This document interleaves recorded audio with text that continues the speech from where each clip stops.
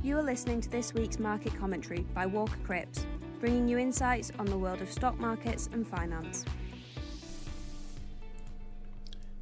Hello and welcome to the Walker Cripps market commentary for the week ending Tuesday the 15th of February. Things were looking up at the beginning of the week, with the previous week's blockbuster US employment report having given stock markets a confidence boost. By midweek, with the bounce well and truly underway, it looked like markets might even be making an attempt to reclaim their previous highs. The mood darkened, however, after the US inflation report on Thursday, which showed that inflation had once again outstripped most forecasters' expectations and was running at its highest level for 40 years. Moreover, the report confirmed that inflation is now spreading from pandemic-affected goods to the broader service economy. Service sector prices had their biggest annual increase in 30 years. As expected, higher house prices are also now feeding into higher rental costs, and as housing is the biggest component of the inflation calculation, its impact is likely to be sustained. Initially, stock markets were even willing to shrug this news off, before a call for a 0.5% rate rise by a Federal Reserve official cast gloom upon the market mood. No amount of denials by other Federal Reserve officials could undo the damage. Markets were further unnerved when US consumer confidence was reported to have cratered again, this time falling to its lowest level in a decade. And the party definitively turned to a hangover when, late on Friday, the US National Security Advisor warned that an invasion of Ukraine by Russia was imminent. Technology stocks once again led markets lower, and the FTSE 100 again was the most buoyant of the major indices, with investors appreciating its bias towards previously unfashionable oil and tobacco companies. At least equity markets are still a long way from outright panic.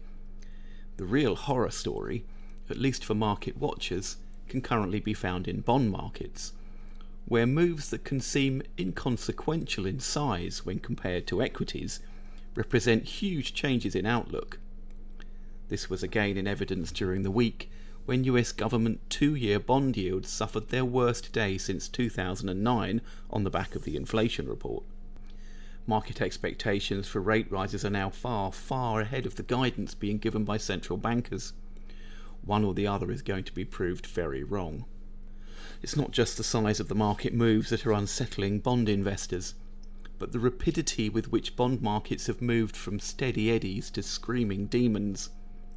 Such regime changes in volatility are far more rare than big changes in rate expectations themselves. Moreover, the dislocation is not confined to shorter maturities. Looking out over 10 years or more, another rapid change has also been taking place in expectations for future interest rates, with longer maturities failing to follow short-term maturities upwards. Having already committed one policy blunder by underestimating the persistence of inflation, markets are increasingly expecting central banks to make another, the implication being that they will have to raise rates too violently, slamming the brakes on economic growth. That concludes the market news, and now we move on to the stock focus section. The contrasting fortunes of taxi-hailing rivals Uber Technologies and Lyft were on display last week. Uber was able to put Omicron clearly in the rearview mirror, reporting the largest number of active users in its history and an 83% increase in revenues for the fourth calendar quarter. Uber's new food delivery business also had its first profitable quarter. Nevertheless, the stock fell 10% on the day after the results were announced and ended a volatile week down 5%. The smaller Lyft, on the other hand, was able to report higher revenues than expected, but its number of active users fell short of analysts' expectations. However, Lyft shares rose 10% on the day following the news and managed to end the week up 6%. Shares in sports clothing company Under Armour fell 12%, the most in 2 years, after the company warned that supply chain disruptions would impact sales for the next 6 months. Even worse, increases in shipping costs are driving gross margins lower as the company uses costly air freight to circumvent bottlenecks in shipping lanes. Finally, the company delayed giving its annual guidance by several months.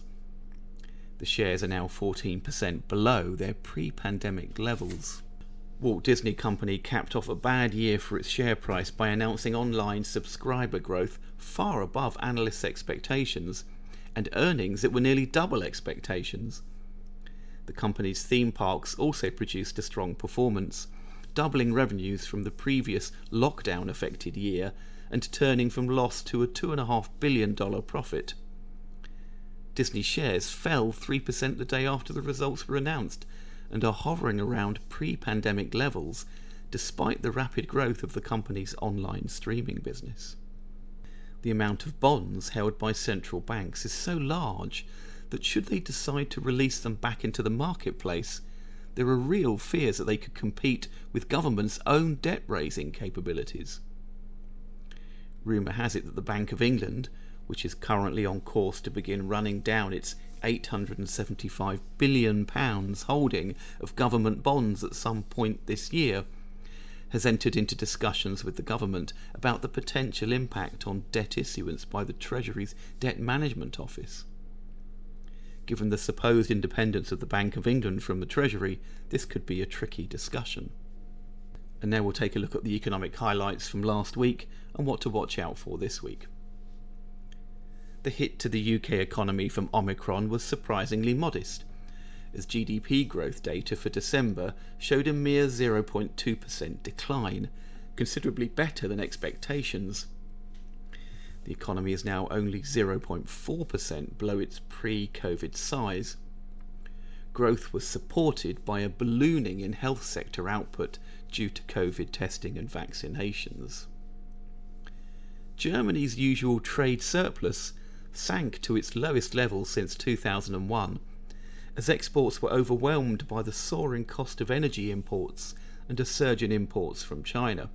The latter was a common theme in trade data for the Eurozone as a whole, with a significant upward shift in the value of manufactured goods imports from China since the arrival of COVID. Whether this becomes a permanent shift is as yet unknown. UK inflation is expected to have maintained its 5.4% pace in January, though the data will be more difficult to predict due to changes in how the Office of National Statistics weights its inflation components. Attention will be focused on whether price pressures in the service sector continue to build, despite Omicron-induced weakness in services such as accommodation. Business activity surveys for early February in Japan, the EU and the UK will show whether there was an early rebound from Omicron. Last month's surveys in the EU and Japan revealed robust manufacturing activity but depressed service sectors.